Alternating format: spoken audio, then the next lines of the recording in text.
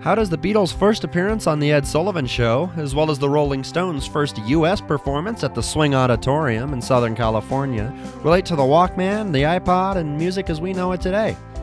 Find out about all this and more on Full Circle Analog, the podcast hosted by Brad Blue, the man who, like many, was there through it all. The first and second British invasion, Bruce Springsteen, Elton John, and so many more. As well as sometimes me, Alec Blue, his son and fellow lover of music, who comes on to provide a more modern perspective as well as learn about the past. A couple things jump out at you when you first were exposed to Woodstock, either the movie or we'll call it the soundtrack, 3-record set, and then the follow-up 2-record set. The first thing that jumps out at you is that obviously the songs that were on the record in the movie was the end of a set in most cases, because the announcer comes on and asks everyone to, give it up for the band, whoever it is. So it's quite obvious that these bands played more than one song, and how long, in fact, were the sets, as it, after all, was a 3.5-day concert. Well, nowadays we know the exact order that the bands played in. We talked about that in part 1. The concert was supposed to start at noon, but it actually started at around 5:15 on that Friday afternoon, August 15th, 1969. And the first afternoon and evening was supposed to be more of a folk music, acoustic type set. And so therefore, a lot of the bands that you know that are on those records and in the movie, the ones that were on the acoustic side played that first Friday. Richie Havens, of course, and Arlo Guthrie, Joan Baez, Ravi Shankar, and others.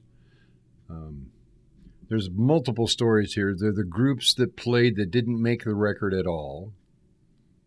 There's groups that played that as household names that weren't on the record or in the movie. And then there were bands that you'd never heard of that were on the records and the movie. There's all different situations. And to cover them all, we may go 6 parts. Right now, I want to talk about at least 5 bands who were well known. And you have to remember, this was 1969, so well known meant they probably had 1 or none albums out. Their fame was either on FM radio, which was now the outlet as music left AM radio and joined Freeform FM in stereo. And you can now listen to the albums played by the disc jockeys in stereo through your receiver at home. First band I want to talk about was Blood, Sweat, and Tears. Blood, Sweat, and Tears was not on the original albums or in the movie. And part of that was due to the way the audio mics were set up, the multi-track and the mono. David Clayton Thomas' voice was not clear, and especially the horns actually sounded flat. It wasn't until between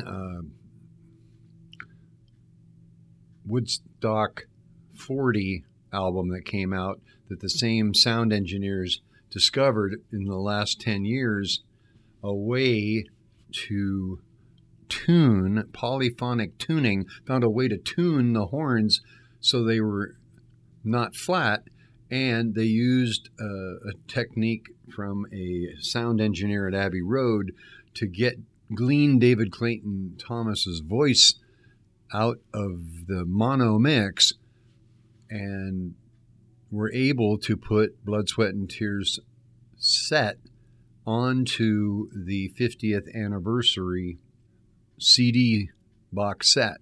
And they do sound amazing. If you listen to XPN.org's live playing of the entire Woodstock a few weeks ago. You heard the Blood, Sweat, and Tears set. It was amazing. All those songs are pretty much on one album. And if you have Blood, Sweat, and Tears' first album that has all those songs on it, it is a classic. Absolute classic. So that was the reason they were kept off, because it didn't sound good. Creedence Clearwater Revival, the notoriously difficult, we'll say, John Fogerty and touchy or whatever, John Fogerty hated the way it sounded and refused to let them use it, and wouldn't sign off on the letting them put it on the record. And many think that Creedence's set was one of the best at Woodstock. You know how artists are and musicians. Same thing was with The Who. The Who never thought their performance was any good, and some consider it one of the great Who performances of all time. But anyway, so Creedence Clearwater Revival was not on the record because of John Fogerty. It's too bad. Janis Joplin was pretty wasted, by all accounts, during her performance, and she didn't like the way it sounded, basically. So she didn't want it on the record either. Next is the Grateful Dead. And the Grateful Dead, their sound was all messed up. You have to remember, it rained quite a bit during the 3 days. It wasn't just one big rainstorm. The concert started late because of rain.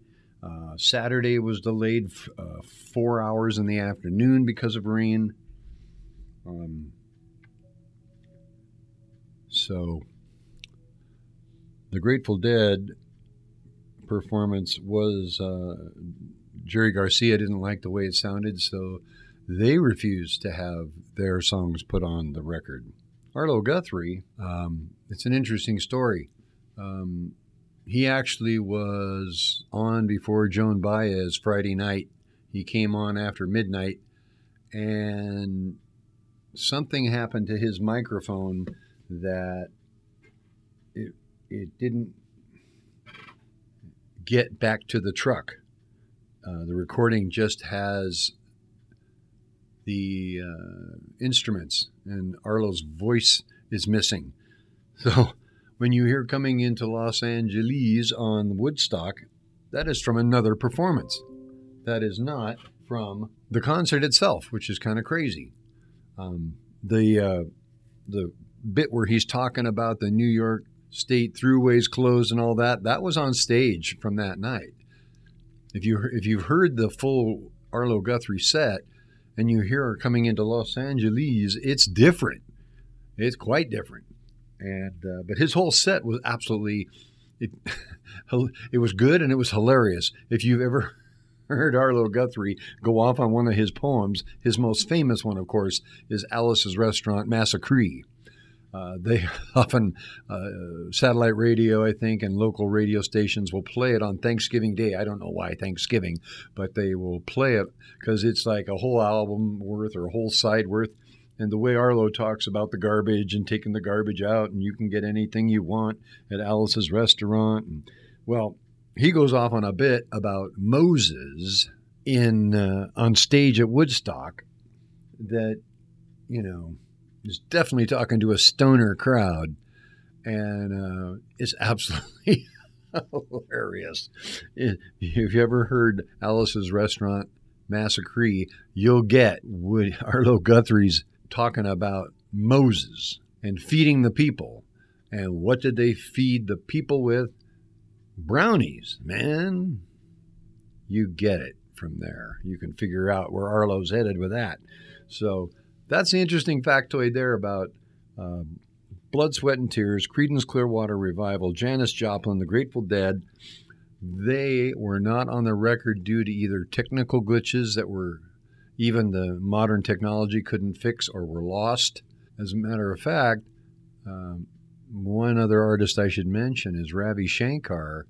The original recordings from Woodstock the original ones, the multi-track, disappeared. The producer ran off with them, Ravi Shankar's his manager, because he was hell-bent on making a live album. Matter of fact, on one of the posters or some advertisement, it was a future live album, Ravi Shankar at Woodstock, and they actually hacked an album together of Ravi Shankar live recordings, but they weren't from Woodstock. They disappeared. And to this day, somebody knows, or the person who had them died and they're in a storage locker somewhere. But the original Ravi Shankar multi-track recordings from Woodstock are not there.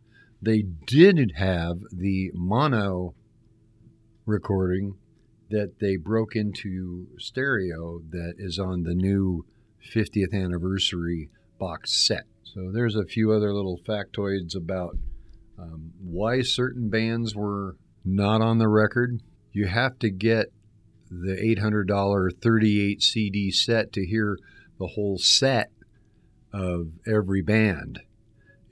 I didn't stay up for 3 days to listen to all of it, but I heard, when I listened to it on that radio station, I listened to the entire sets of Richie Havens, Ravi Shankar, Arlo Guthrie, Joan Baez, etc., etc. I could go down the list. Blood, Sweat, and Tears blew me away the most. They were actually the highest they were the highest paid, or close to the highest paid, because Blood, Sweat, and Tears at that time was one of the highest grossing live acts and studio bands in the United States at that time. You have to look at the year. We've just finished half a decade with the Beatles, the British invasion, the second British invasion, all these pop bands from England, and then the Stones, and then, of course, anything from the Kinks to the Dave Clark Five, Herman's Hermits, Peter and Gordon, Chad and Jeremy, goes on and on and on. All of those great groups from England, and then the next wave behind that was what I will call the progressive bands that came from England. When we started to see Yes and Emerson, Lake and Palmer and Genesis and Jethro Tull and all these type of bands. Led Zeppelin had their first album out. One of the criticisms people gave Woodstock, speaking of those, Led Zeppelin, is how come none of the 60s bands were there? It was still 1969 after all. The Beatles, the Stones, Led Zeppelin. How come none of them played? And there's some speculation. I've heard actually 2 or 3 different versions for each band. I believe the one about Led Zeppelin, because Peter Grant, their manager, ever since Zeppelin got upstaged at the very beginning of their career, I believe it was Jethro Tull that opened for him, and the crowd was more responsive. Plus, Zeppelin, I didn't realize this in the early days, it had lots of sound problems live. They had trouble with their amps and recording, because, that was a burgeoning industry. Lighting, concert lighting, and concert sound. By the mid-'70s, it was pretty much perfected, but Zeppelin, I guess, was plagued by sound issues from time to time. So Peter Grant wouldn't let Zeppelin play. There was some talk that they got through to John Lennon, but John Lennon wanted Yoko to have a set. I don't know if that's true. But the Beatles were also splitting up at that time.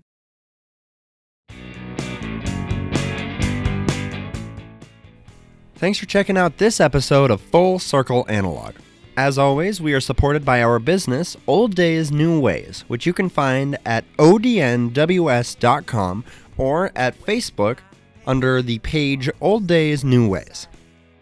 We transfer your celebrated memories onto disc and digital so that you can relive your favorite memories with the ones you love. To learn more about this, check out the Book Now page on our website. Thank you again for getting this far into this episode of the podcast. Unfortunately, due to some audio hardware malfunctions, the next part of the podcast has a slight hiss in it. You audiophiles might be able to tell where the hiss comes from. But we hope you enjoy the rest of this episode of the podcast, and we will be back next week having fixed the audio issues with a brand new episode for you. So stay tuned to our Facebook page to get updates as to when those come out. Thanks again for listening. Let's get right back into the show. As we are coming up on the 50th anniversary of Abbey Road, released the end of September, you can see Abbey Road came out just over a month after Woodstock. The Who was the only real band there, but The Who we'll save for another discussion because they were all, they were actually no names. Like The Who? They actually were when they did Tommy. But we'll save that for a little bit later on. Who else I mentioned? Zeppelin, Beatles, the Stones. The Stones, Mick Jagger was in Australia or something filming a movie. And I believe Keith Richards' girlfriend or wife at that time was in labor. So they had a couple pretty good reasons to not be at Woodstock. Several other bands were invited and did not participate for any number of reasons. Some of them are quite interesting.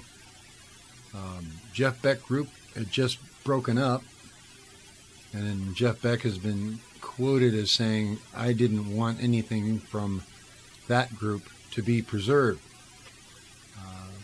Nicky Hopkins, a name you should know of, who played everywhere from The Who to John Lennon, Jeff Beck. He was a keyboard player in Jeff Beck's band. He ended up playing on stage at Woodstock with Jefferson Airplane. Blues Image, who had that, we'll call him the one-hit wonder, Ride, Captain Ride. They agreed to appear, but when the weather got weird, their manager convinced them to go play at a local gig in England instead. The Byrds were invited, but chose not to participate. This one is one of the more controversial, interesting stories. We all have documented and know that Santana got their huge break by playing at Woodstock.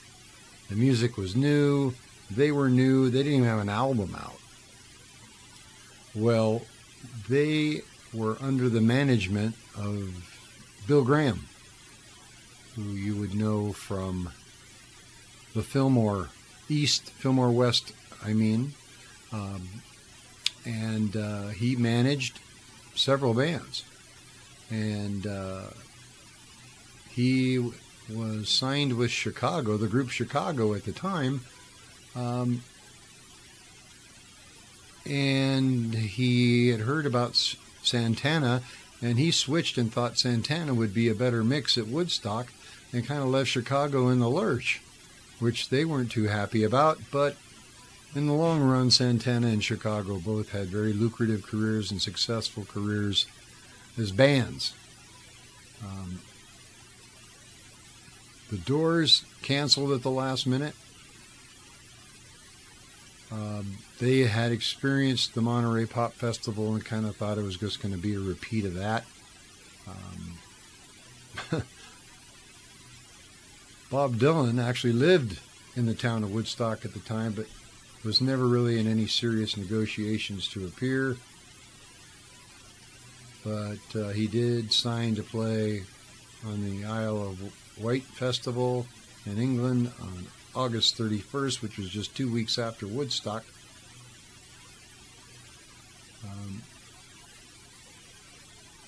But there was an injury to his son, and he did not appear until the next week in England, and did appear in the concert. So he almost didn't make it to the Isle of Wight concert. Free was asked to perform. They declined. They played at the Isle of Wight Festival. Iron Butterfly was booked, but they got stuck at the airport. They're one of those that couldn't get in. Tommy James and the Shondells claimed to have declined. We were in Hawaii, and there's something going on in upstate New York, but they just didn't commit. Ian Anderson of Jethro Tull just was really down on the hippie movement and thought it was just going to be one big party and people getting high, and wasn't interested. Lighthouse, the group, declined. Joni Mitchell was included on the poster to perform, but as the story goes, she was scheduled to appear on the Dick Cavett show like Saturday night, and to do Dick Cavett and to do Woodstock couldn't be two places really at the same time, and with the nightmarish logistics getting in and out of the stadium, her manager convinced her not to even try. So she did the Dick Cavett show instead, but she will forever be known as writing the iconic song Woodstock, which appeared on one of her records, but of course was made even more famous by Crosby, Stills, and Nash and Young covering it. The Moody Blues are on the original poster, but they backed out as they had a dual commitment that they had to choose between a concert in Paris, France, or Woodstock. Procol Harum, those of you that know that band, were invited, but they refused because Woodstock fell at the end of a long tour for them, and Robin Trower was scheduled to have a baby, the due date of his child. So they backed out. Rascals were invited to play because they were in the middle of recording sessions. Now here's a real interesting one. Apparently one of the original producers of Woodstock was a real big Roy Rogers fan. And they tried to get Roy Rogers to sing the closing number. That would have been after Hendrix, but he declined. Roy Rogers at Woodstock. That would have been something. Simon and Garfunkel were asked if they wanted to play, but they were working on a new album. Spirit had an invitation to play, but they declined, not thinking Woodstock was going to be that big of a deal. Frank Zappa and the Mothers of Invention turned down Woodstock too. So, there is a lot of bands that were invited to play. Some are even on the marquee, on the poster marquee. We went over the big bands. These are all the other bands that declined. We talked about the recording. We talked about bands all across the spectrum that were involved or invited in one way or another to participate in the Woodstock Music and Art Festival. Once again, which was August 15th through the 18th, 1969. A couple interesting things around the performance itself. If you watched the special that was on, I forget which show, it was on public television, really showed, it was a 2-hour special that really showed Woodstock and its, I think, closest to its original setup, because all you see is these giant aerial photographs or ground photographs of the people, but there was an arts festival. It wasn't just music, and that was like up on the top of the hill over to the side near what was known as the pig farm. Now the pig farm was, I'm not exactly sure if the pig farm was already there or whatever, but some guy I think is more famous by his name and his crazy voice, and he had no teeth, Wavy Gravy. He even came on to announce that there was food available when the food was running short. He was kind of the leader of this commune called the Pig Farm, and it was adjacent to the field where the concert was. And they were very helpful to the management of Woodstock in helping people who were either injured, people needed someplace to sleep, people, medical aid or emergency aid. They coordinated stuff like that. They fed people. They opened up their land, we'll say, to the concert. Also along the back end was an area where people could walk. And they were constantly walking from the music to the art festival. The art festival was in the woods, and they didn't have, tents back then like we have at, farmers markets and things like that today. But there was the arts, you could buy tie-dyed shirts, you could buy jewelry, anything that you could find today at a farmer's market type of thing, festival type thing. But that was up and away over. There was a pig farm, and then there was the Arts and Music Festival.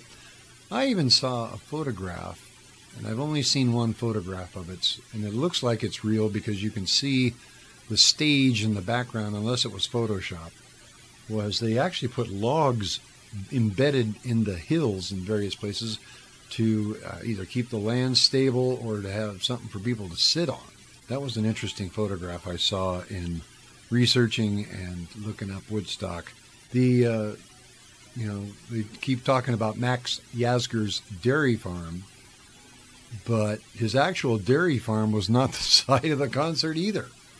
He had a field adjacent to the dairy farm that wasn't really being used. I've seen photographs of Max Yasgur's dairy farm and also the land adjacent to the dairy farm that was, of course, fenced off because he had, cows.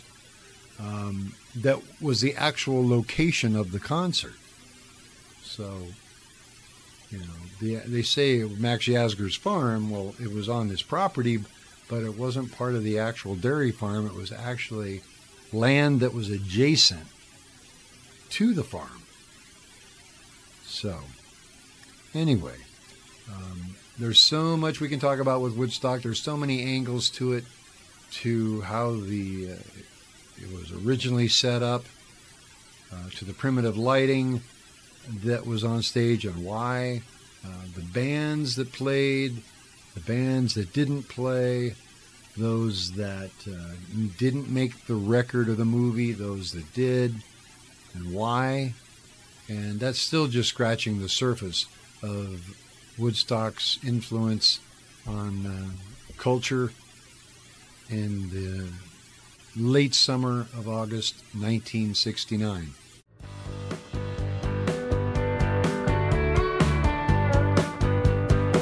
All right, that's it for this episode of the podcast. Thanks for tuning in. We started Old Days, New Ways to help people take their old audio and video tech and convert it to the digital age. If you're interested in getting that done, or you want to keep up to date with all the awesome offers we have because we know that technology can be a daunting experience, you can go ahead and check us out at www.odnws.com. That's our website, and our two main tabs are Book Now and Learn How. Learn How is our up-to-date offers on how you can learn modern technology, and Book Now is where you can schedule appointments with us to help get your technology transferred to the modern age. So thanks for listening. Tune in next time.